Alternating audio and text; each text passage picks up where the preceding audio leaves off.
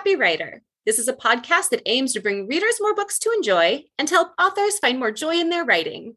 I am your host, Marissa Meyer. Thank you for joining me. I am very happy to be recording, not from my home in Tacoma this week, but we are in Chelan over in Eastern Washington. We try to come over here a few times a year. We've got some extended family in the area, and so I'm always happy to be here. It's sunny and the lake is beautiful, and I got to spend yesterday at a winery reading the book that we're going to be talking about today. So it has just been a lovely trip. Plus, we had a little bit of excitement this morning because we are also here with my in-laws who have a dog. And this morning, the dog found a rattlesnake moving across our driveway, which I don't know that makes me happy necessarily because they totally freak me out. But I am happy that nobody got bitten by the rattlesnake and it just moseyed along its merry way. And of course, now we all get to talk about the rattlesnake because I did not come from a place that had things that could kill you when I was growing up. And so now seeing something like that, I just feel like I'm, living life on the edge. My life is so dangerous all of a sudden. And of course, I am so happy to be talking to today's guest. In another life, she worked stints as a lawyer, a video game journalist, and an editorial assistant. Now she is both a voice actor and the author of the YA novel, I Hope You Get This Message. Her newest YA, It All Comes Back to You, comes out tomorrow on September 14th. Please welcome Farah Rishi. Hello. Hello, welcome to the show. How are you? Good, especially since there are no rattlesnakes here. No, where do you live? Where are you from? Philly. Okay, yes. Are there things that could kill you? Do you have like black widow spiders or anything? We have Gritty. And I think that's the most dangerous creature that Philadelphia has. I don't know what that is. Oh gosh. So I'm about to blow your mind. So if you look up, I'm so excited.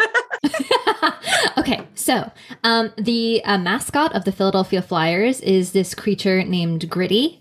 And if you look him up, he's the most terrifying thing I've ever seen. But he's kind of like a Philadelphia mascot, period. Like first he was just for the Phillies, and then he just kind of became the symbol of everything that is Philadelphia, distilled into one terrifyingly orange creature. And he's apparently known to just commit acts of chaos. Like he'll just kind of run around in the street and like do crazy stuff. And I don't know. He's just I think he's chased down little kids on the ice before. It's like there's like a whole thing where you can watch all these videos of just this weird looking creature. It doesn't look like, I can't even describe it. I'm like trying to describe it. There's no way to describe what Gritty is. I don't think you can't compare it to anything. But the thing that you should know about Gritty is that he has googly eyes. So every time he like moves his head around, it's just all of his eyes are just moving it's terrifying. All multiple eyes? Well, he has the two, but they just keep bouncing around. So then you're like, I don't even know where to look. It's just... Okay, I will look up a picture of Gritty. I imagine there's got to be like on tryout day when they're hiring a new person to fill out the Gritty mascot. That's got to be a long line. I bet there's a job that's very in demand. Yeah, I mean, no one has any idea who's actually in the suit. And that's why we're all kind of convinced like there is no one in the suit. It's just Gritty. highly recommend. If you do not know Gritty, you should check him out. I will. A national treasure. Yes, that's right. That's awesome. I will say that as I was mentioning, like that in Tacoma, where I'm from, there's nothing that could kill you. Like, I feel like I should point out Western Washington does have bears. And I feel like, I guess they could probably, I mean, obviously they can kill you, but I've never seen a bear. It's just one of those things. It's black bears, right? Yeah, I think that's probably the case. Black bears, probably. Yeah. And we have like, I don't know, mountain lions, but like, I don't know anybody who's actually ever seen one. Like you have to go hiking for that. And yeah, who does that? Outside? God, no. Right. I know. The first thing that I want to ask you before we get to talking about your new book is I want to know about your author origin story. Kind of whatever that means to you. What is your origin story? Sure. Mine is a very, very like non-traditional one. So I didn't know that I wanted to be a writer. It was not something that I'd ever taken seriously. I came from like a family that was pretty adamant about me becoming like a doctor or a lawyer or an engineer, which is usually the case in like Asian families. So I kind of had that expectation on me. And so writing was just kind of like a thing that I did on the side and kind of dabbled in and would be like, oh, wouldn't it be nice in another world if I could do that? But like, hell no, there's not even an option. So we're not even going to entertain the idea. So I did a little bit of it in high school because it was like, I used it as an excuse, club extracurriculars. Like I have to do like some sort of writing club or something like that just to like bolster the college entrance stuff.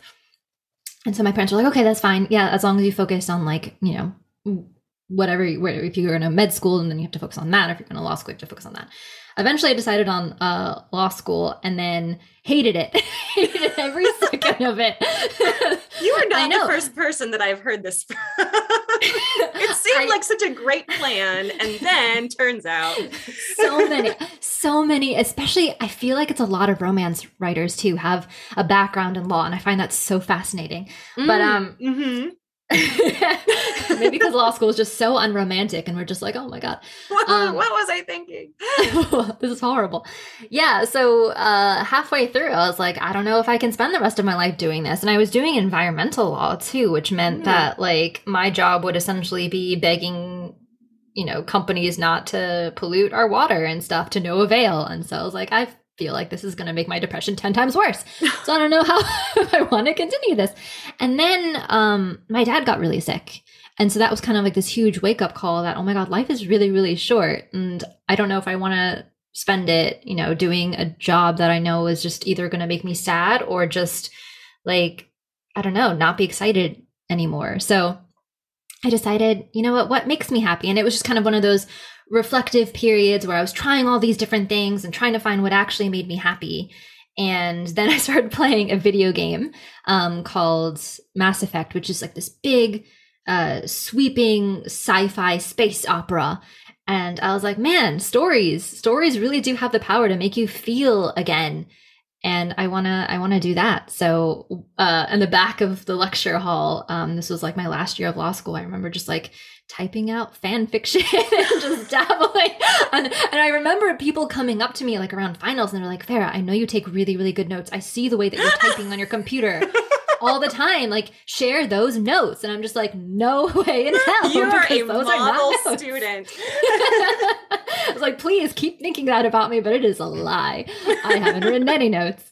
So yeah, I managed to graduate by the skin of my teeth. And then after that, I was like, well, I have to stay home, take care of my dad. And so I may as well just keep writing. So then that's just what I kept doing. And then I just couldn't stop. And then my parents were like, hey, well, you remember like that degree that you got? Like, are you ever going to like do something with that? And I was like, no.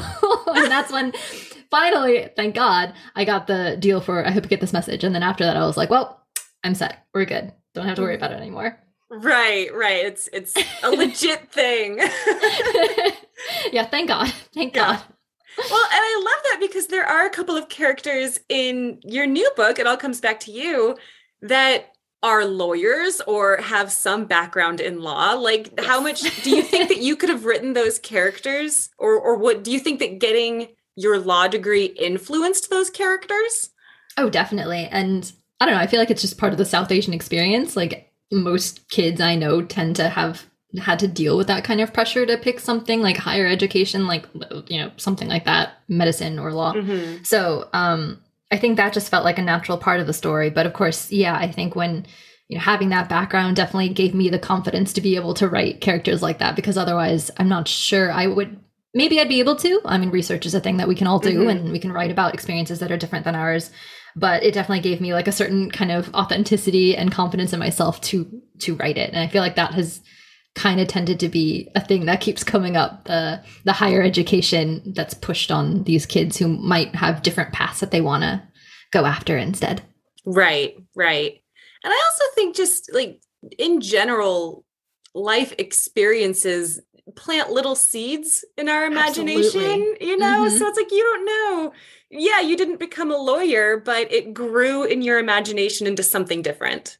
Yeah, yeah. I mean, every life experience is something that we can just mine from anyway. So I mean, there's people I met in law school that I'm like, dang, that would make an excellent character in a book, things like that. So. For sure. I collect like the people in my world. Like you right? Like we're thieves someday.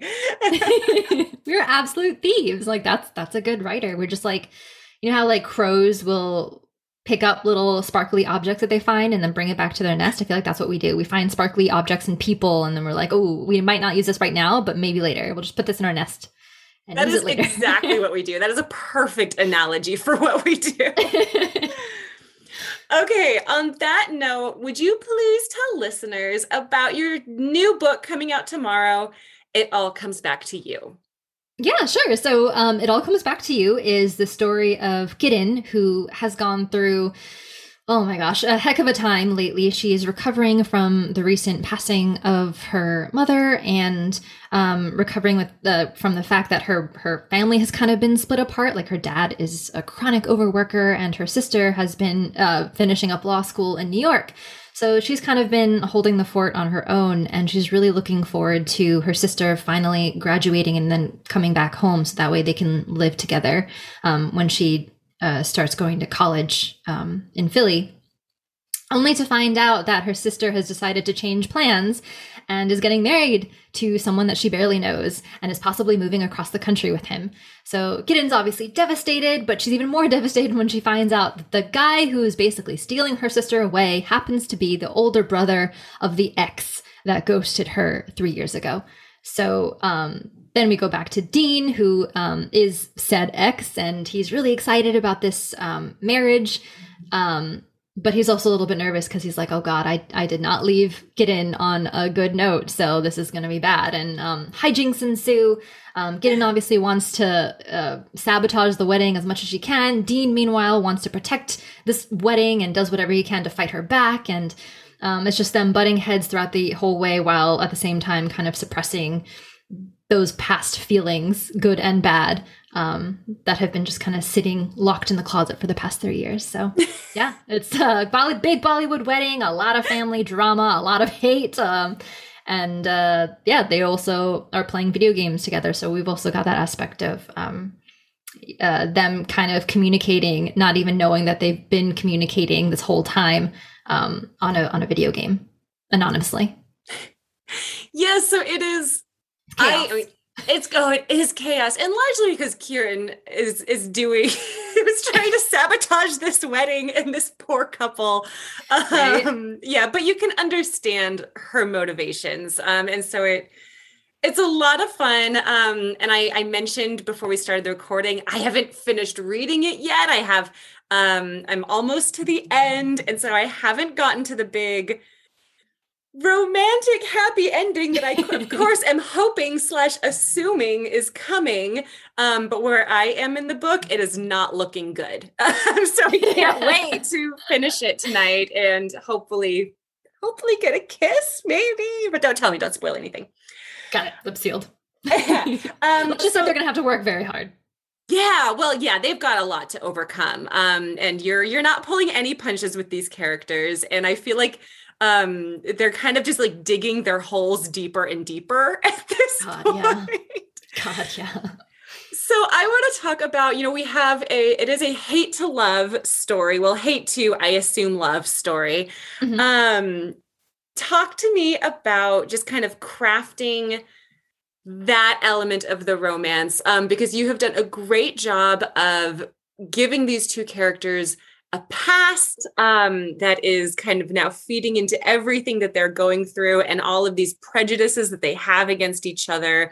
And it has created a lot of just really juicy tension. So just talk to me about writing kind of the hate to love aspect of this book.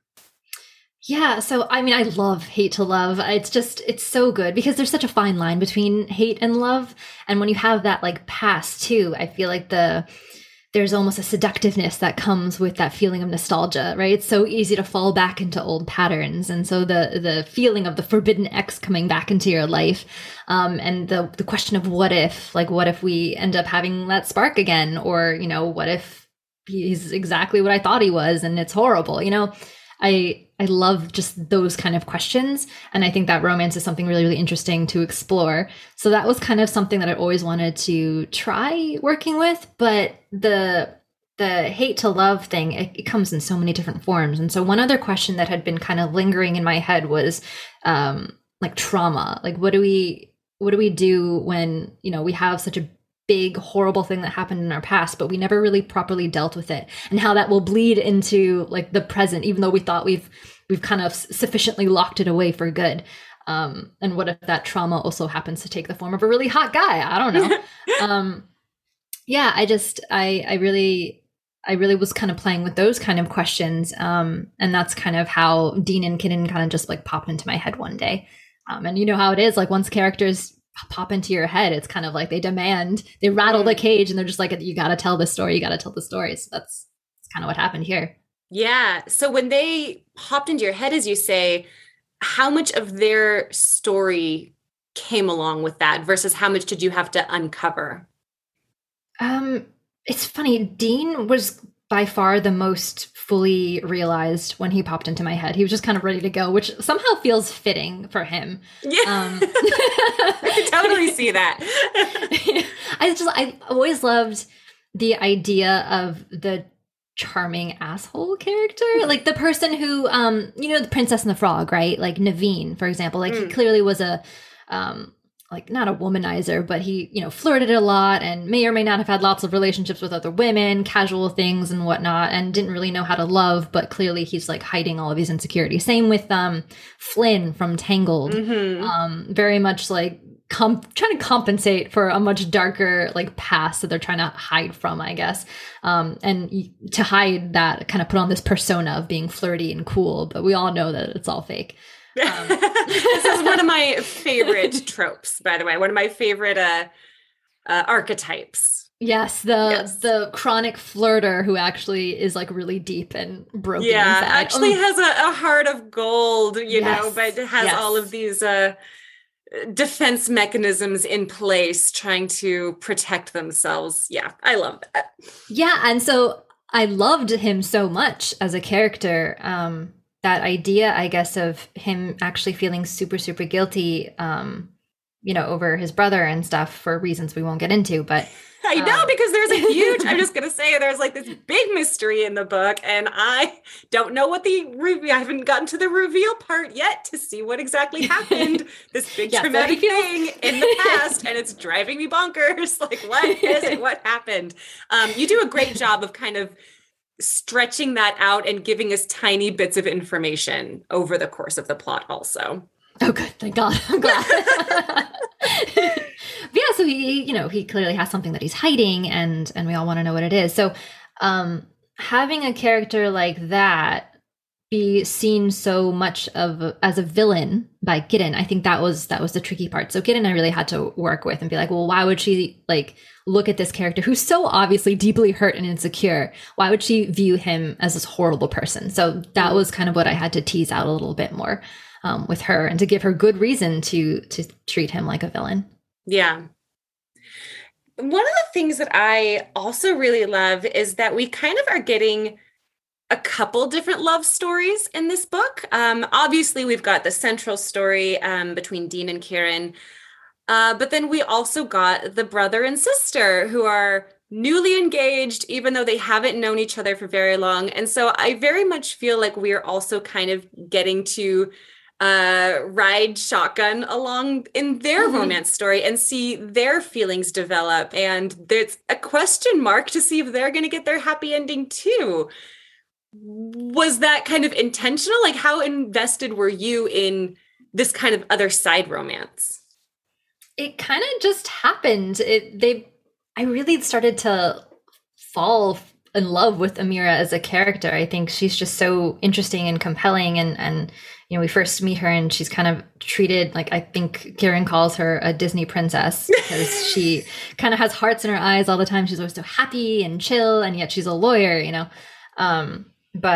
I think her story and Faisal's story started to kind of take a whole shape of their own, and it's just an interesting story too. Like I don't know, I love stories of arranged marriages basically that happen so perfectly. And I mean, theirs isn't exactly an arranged marriage by any means, but they clearly knew right away that they were meant to be together, like 3 months, right?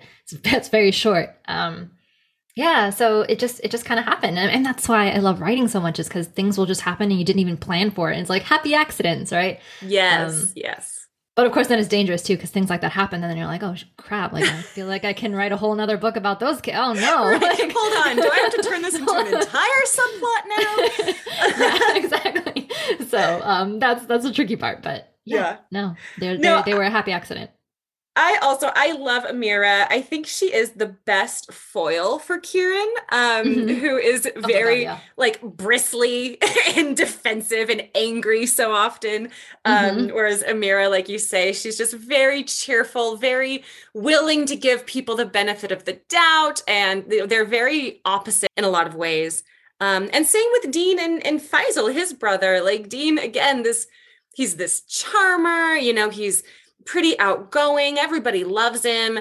His brother is more reserved and very kind of socially awkward. And so in both pairings, you've just got these great foils. And it made me kind of think about character building, but like specifically within families, and like going about creating these storylines and these histories within these separate families, I thought was really well done. And I don't know, I don't really have a question. Talk to me about building your family relationships and these characters. Yeah, I mean, we model what we write, I think, after what we know, at least when we're first starting out. So that's kind of what I did with these characters when I thought about siblings, because I had a younger brother, and his whole thing was that he was the very reserved, kind of serious. Faisal and him are very similar, we'll just say. And I was the older sister, and I was at least with him, I feel like I'd be extremely like bubbly and outgoing and almost annoyingly happy and stuff like that. And so that dynamic, how can these two people who were basically raised under the same roof for so many years by the same parents, like the same way, be so completely different? And I find that fascinating. And then when he'd be out with his friends, he'd be totally outgoing and happy-go-lucky. And then when I'm with my friends, I tend to be the more prickly one who's like, oh, how funny. You have different personas, I guess, depending on where you are. Like within family, it's like you're one person. Then when you're outside of family, you can be a totally different person. So that was kind of one of the facets of these characters that I wanted to explore too. That like with Gideon and Amira, I think Gideon's a lot softer when she's with her sister. Like she's a lot, when she's with Amira, I feel like she's a lot calmer. She's not so neurotic. Amira balances her out, but as soon as she's like not with Amira, then we start to see her more prickly side and her more lonely side, I think, that comes out in horrible ways sometimes. So yeah, I think that definitely helped me with understanding like, oh wait, no, it's not. When we want to be careful with building one-dimensional characters, like those are the things that I have to think about. Yeah. How a character acts with one person versus another. No, definitely. And I also think that with both of these protagonists, getting to see how they relate to their siblings, it makes them so relatable because in both cases, we can see how they are working so hard to ensure the happiness of this person that they love, even though, of course, between the two of them, they have completely opposite ideas of what needs to happen to ensure this future happiness. But in both cases, you can kind of see into their heart and see what's really driving them. And it all comes back to love, which is, of course, really powerful. Yeah. I think also, when I was thinking about just sibling relationships too, I was like, the reason why some of us will get so protective over our siblings is because in a way we view them as extensions of ourselves. So Gideon's like obsession with protecting her sister, I think also stems from the fact that she's been hurt for so long. That the idea of protecting Amira in her mind is not dissimilar from protecting herself when she couldn't all these years. Yeah. So I want to talk about fate and destiny and coincidence and the universe, because it's subtle, I would say, in the book. But to me, and maybe I'm reading into this, I don't know, but to me, there's this very definite through line of the universe kind of playing a part in both of these relationships and love stories. And then of course we have it right there in the title. It all comes back to you, which to me feels like this perfect encapsulation of these two characters. Like everything in their life just kind of keeps bringing them back together. So for you, like how much were you thinking about destiny and fate? Did you play along or play around with ideas of more free will? Like, just what are your thoughts on that as a romance writer? I feel like my own faith just kind of shaped it. Like in Islam, we believe that God kind of already knows everything that's going to happen, but there's also this understanding that there is free will. So God doesn't like control what you're going to do, but he can kind of see the roadmap in which you're more likely you're going to go down the road for it. Like he can kind of see like, okay, well, chances are they're probably based on their history going to do this and this and this. And generally he's always right. Right. So that kind of always plays a role for me, but also just like on a personal level, I've always been fascinated by the idea of destiny just because it's just a romantic notion. Like, of course, like, we can craft our own futures and all of that stuff, but there's something very compelling about the idea like two people are actually destined to be together, so much so that the world itself wills it to be.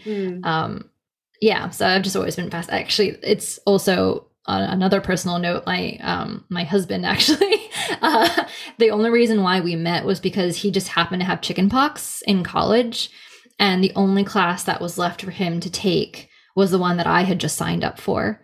And so when I think about like all the coincidences that would have to happen to bring two people together, it's just kind of like, dang, like, can I really call it a coincidence, or is it one of those weird things that the universe just willed? And I feel that way even about some of my closest friends. Like, man, like how many things had to have happened for us to be together, and then to realize that our souls are just completely on the same level. Like, how cool is that? So that's, I think subconsciously I've been working that notion into all of my books. Yeah. No, I love that. I'm so glad that you told me your own personal love story, because I also feel like in a lot of ways, like a lot of things had to align for the night that my husband and I met.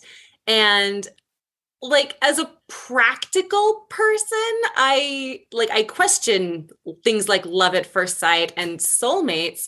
At the same time, like the moment that I laid eyes on my husband, the moment that I met him, I had the most intense feeling of, oh, he's going to be really important to me. Like it was an undeniable, this is a moment in my life that has meaning. And it's impossible to deny things like that. And so I love in fiction, and especially in romantic fiction, when we can kind of play with that and you can kind of see, I don't know, how coincidences are aligning to bring these people together, because it is really romantic, but not in an unbelievable way. Yeah, because it happens, as bonkers as it is to recall it. Every time I think about it, I'm just like, man, that sounds like impossible, but there you have it. And then also to kind of switch gears a little bit, because I thought it was interesting when you were talking about your history, getting your law degree, that you were looking at environmental law. And then to kind of compare that to our two lawyer characters, Amira and Faisal, who are both kind of working in the spectrum of law in different ways.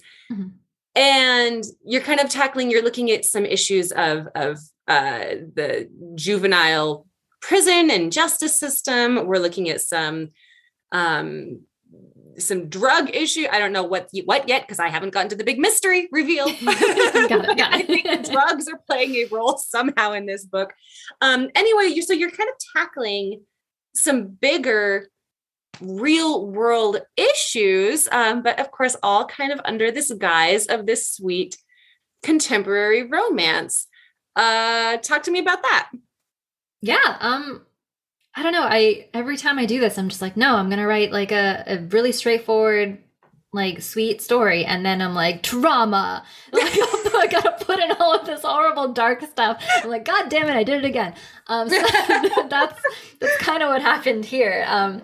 And yeah, I mean, I think when it comes to, when, at least with my own past, like when I was doing law, I was like, okay, fine, I'm going to do law, but I'm not going to do corporate law. Like I have to do something good. So when I wake up every day, I'm like, okay, I'm doing good in the world.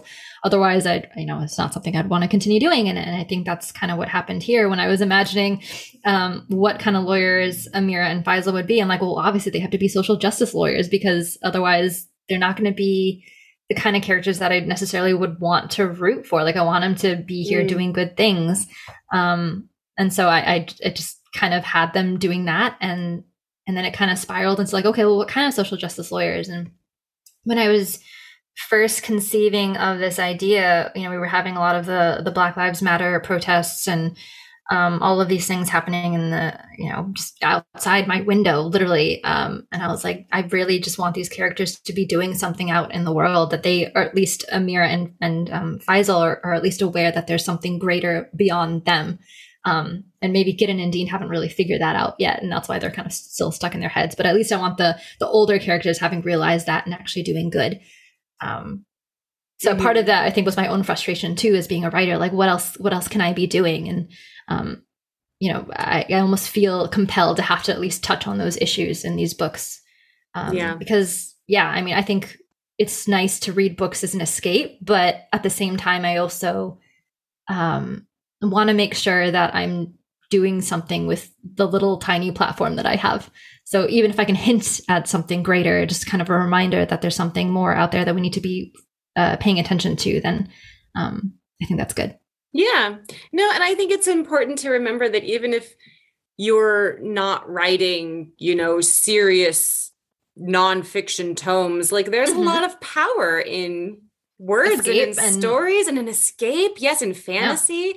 Yeah. I know for me, I get asked a lot, about the different, heavier topics that are addressed in some of my books. And I've been asked, like, do you feel a pressure to shine light on these various things? And I don't know about you, and I'll be curious, but like for me, it doesn't feel like a pressure so much as when you're trying to write a compelling story, you're drawn to the things that you find compelling. Like the stories that I am interested in telling often end up having a lot to do with real world issues that I have concerns about, so it kind of just feeds into each other. Do you feel the same? Oh, absolutely. Like, good stories can't be forced, right? So like these kind of issues, I think if you force them in, it feels, you can feel it. It feels fake, and the readers can tell too. So I think it makes sense that we just naturally gravitate towards those issues that grab our attention, and then we just can't help but write about them. It just comes out naturally. Yeah, definitely. To kind of switch gears, to get into a little bit of craft talk, because there are some really interesting narration techniques that you use in this book. For starters, we've got two different points of view. We have chapters from both Dean and Kieran's perspectives, and you've chosen to do them both in first person. A lot of times when a writer does that, they'll do third person. I really love that you did first person, because I loved being in both of their heads. And then we've also got chapters that are told entirely in text message, and we've got some chapters that are told as like this chat room on this video game. And I thought it was all just so interesting. Like, it felt like we were getting little windows into all of these various elements of this romance developing, because it really does have a lot of different angles to look at their story. What was kind of the catalyst or the inspiration for having all of these different types of chapters in there? I love finding different ways to tell stories and different angles to tell stories. So I get really bored very quickly every single time I write anything. So like part of me needs to just find other angles to look at a story. So if I did this with, I hope you get this message too, like where we had, that just really, really briefly, that story is like 3 kids who find out that the world is ending in 7 days and that the aliens are actually deliberating whether or not Earth deserves to be destroyed, basically. And so we see, it's like this whole, there's a big switch, I think, between these 2 books. But I can definitely see how that would lead to some, like, let's talk about some big weighty issues involving humanity right now. Do we deserve this? That's what I was telling people too. I was like, it's kind of close. But yes, no one buys it, but thank you. But yeah, so there I had perspectives, like interstitials with the aliens themselves, and like actually giving us a window into what the aliens were literally discussing while these characters are trying to live their very ordinary lives. So I really like, in order to keep myself engaged with the story, looking at different ways to tell the same story. It's like, I imagine it like picking a different camera or lens to look at, basically. So that's kind of what happened here. I think at some point I was like, wouldn't it be really cool if we could just actually see, because I can't have these chapters that go back into the past, because then that'll just be too confusing for everyone. It'd be confusing writing it. But what if we can just get like little snippets of their past text messages, or even a tiny window into the chat rooms that are happening right now, so we can see kind of like a window into their true selves that they're not showing each other. So that's kind of what happened. And also I really loved You've Got Mail. Like, You've Got Mail is such a good rom-com. And so I wanted to do something like that. I had not made that connection, but now that you say it, yes, I can totally see the inspiration there. Oh yeah. Yeah. So that's exactly what these chat rooms are. It's the You've Got Mail component. Did you have a favorite of these different narrative techniques? Did you have a favorite to write, or did you have a favorite of the 2 characters? Like, whose head did you prefer to be in? Dean, I found to be a lot easier to jump into, just because his trauma is so like deep, and he tries to bury it so deep, so he doesn't like necessarily deal with it. So his emotions aren't first and foremost. Every time he gets like a bubble of emotion, he kind of tends to just like shove it back in and then covers it up with some quick quip or joke or something stupid, right? That's Dean. So I find that to be a lot easier for me. Whereas Gideon, I really have to like mine like my own sadness and stuff to for her to deal with, because she is at least trying to deal with it. Not exactly in a nice way, but she's trying to. So I found hers to be kind of exhausting. Every time I'd finish a chapter, I'd be like, oh God, I need to take like a mental health day just to breathe, because she's dealing with a lot. Poor thing. And obviously she's not dealing with it well. And this is what happens when you like bury your traumas for like 3 years. So yeah, I found Dean to be a little bit easier. But writing the chat rooms was by far like the most fun. Like to do research, I would like play online games with my husband, and we would just kind of like laugh, because the kinds of conversations we'd be having, even though he'd be upstairs and I'd be down here in my office, and we would just, I don't know, the conversation would change. Like, it'd be funnier. We wouldn't be talking about like, oh, what are we going to eat for dinner tonight? You know, that kind of thing. So yeah, I love the idea of having stories that, or like version, like I guess it goes back to that thing I was talking about earlier about the different versions of ourselves. That's why I had fun writing these chats, because like, oh, I can show a different version of these characters. Yeah. No, I love that. I love this idea of you and your husband being in like separate rooms, but having this connection. It's like, this could be like a new marriage therapy technique. Oh yeah, sure. I'm sure. Keep things interesting so you're not talking about the same things over and over again. Right. Did you bathe the kids? No. Did you bathe the kids? Right. Because that's a thing that comes up a lot in our house. What about if somebody is listening to this and they're maybe working on a book that is being told from dual perspectives, and they've also opted to do it in first person? Do you have any tips or advice for some ways to do that and keep the voices unique and separate? Oh my gosh. I really struggled with that. It's always difficult trying to give good advice when it comes to these things, because every single time I try to recall how I did it, I'm just like, I have no idea. I really just prayed to God and did my best. Like that's pretty much my only bit of craft advice. It's like pray, I guess. Like, you heard it here, folks. But honestly, what I did was I would read books. I'd hunt down really good books that were written in first person, and I would just try to internalize like their techniques as much as I possibly could, because writing is one of those really annoying things that it's very hard to get good at unless you actually just do it. Yeah. I don't know. I mean, readers will be the first to tell me if I did it well, but that's really how I did it. I kept writing it. I kept rewriting it, and I kept reading just constantly, seeing how other people did it. Even reading third person books is still actually really helpful, because what book did I recently read? I think it was The Flat Share by Beth O'Leary, which I think is probably one of my favorite rom-coms of all time. And the voices there are so different. It's written in third person, but I can tell when I'm in the guy's chapter. I think Leon is his name. I can tell when I'm in Leon's head versus Tiffy's head, even though it's written in third person. And just studying like how that is, definitely relying on the different quirks that people have and focusing on those, I think is also really, really helpful. So like everyone speaks differently, right? Everyone has like their little turns of phrases that they say that other people won't say. I obviously there's a pandemic, so it's really hard to do these days. But even if you're able to sit in a park and just listen to people talking and just kind of pick up, like, again, it's the whole being the crow thief or whatever, picking up those little turns of phrases. So that way it's like, oh, well, this character would be the one to say that, not the other character. That makes any sense. Yeah.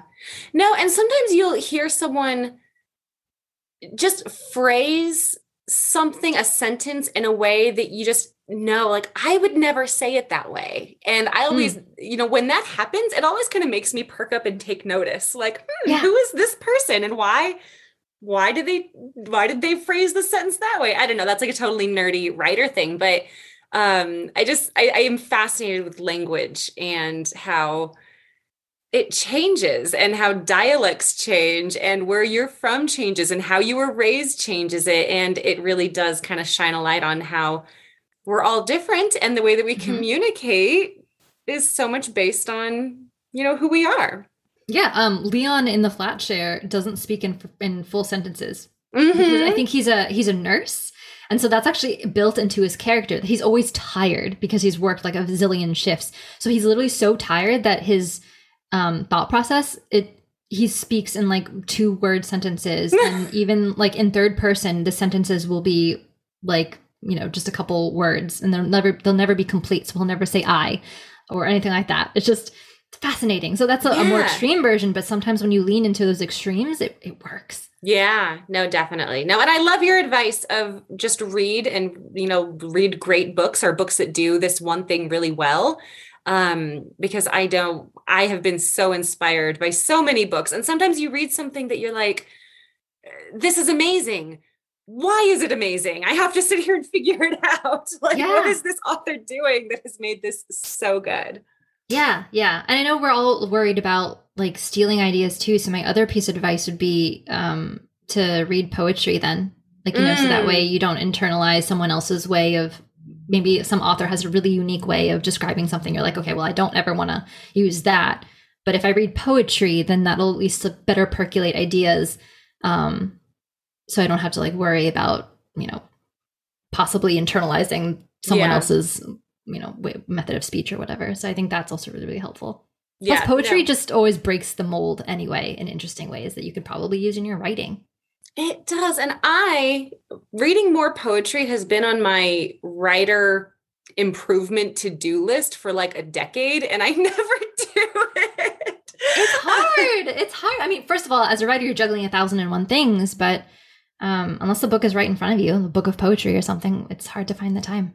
Yeah, it is. But I love poetry. And I think that poets have just some of the most brilliant minds, the way that they can think to make comparisons and analogies and play with language. It really does encourage you to push your boundaries a little bit more. Yeah. Yeah. You could always get a poetry book, and this feels sacrilegious, but like put it in the bathroom. Yeah, those spare moments. Just think of all the wasted minutes. All right. On that note, we're going to move on to our Happy Writer bonus round. Yes. I did a poll on Instagram because we've kind of gone back and forth between doing like more, I don't know, questions that require a bit more length and information versus like actual lightning round questions. And so I asked people on Instagram last week, which one do you prefer? And it was pretty much 50-50. Which is not helpful, guys. So, we are going to do a mix. I guess I'm going to do 50-50, lightning versus a little bit more in depth. And we'll see what we think of it. You're my guinea pig here. Sounds good. All right. Starting with our lightning round, tea or coffee? Coffee. Writing in the morning or writing at night? Writing in the morning. I'm asleep at night. On the theme of hate to love romances, Mr. Darcy or Han Solo? Darcy. Definitely. Zelda or Mario Kart? Ooh, Zelda. Oh, me too. Nice. If it all comes back to you had a theme song, what would it be? Oh, God.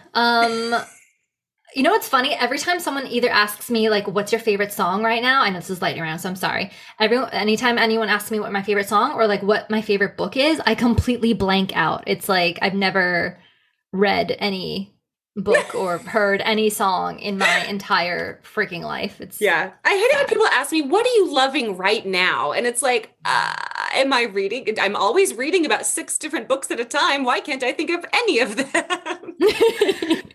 Off the top of my head. You are welcome to like skip any of these, by the way.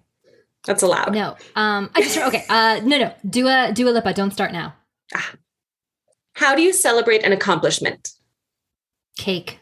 Oh my gosh, it's always cake. There's like a specific peanut butter chocolate cake that I always get whenever I've done something good. Oh, yeah. I just go to town on it. That sounds amazing. It's good. It's very good.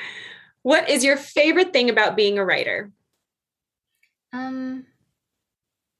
Crafting stories that resonate with people. I think that's the most, I don't know. That's just the best feeling when someone's like, yeah, I needed this book at this time. When someone says that, I'm like, I win. I win life. I'm done. Mm-hmm. What book makes you happy? Ooh. Is it cheating to say The Flat Share by Beth O'Leary? No, of course not. That one was the last one that made me super, super happy.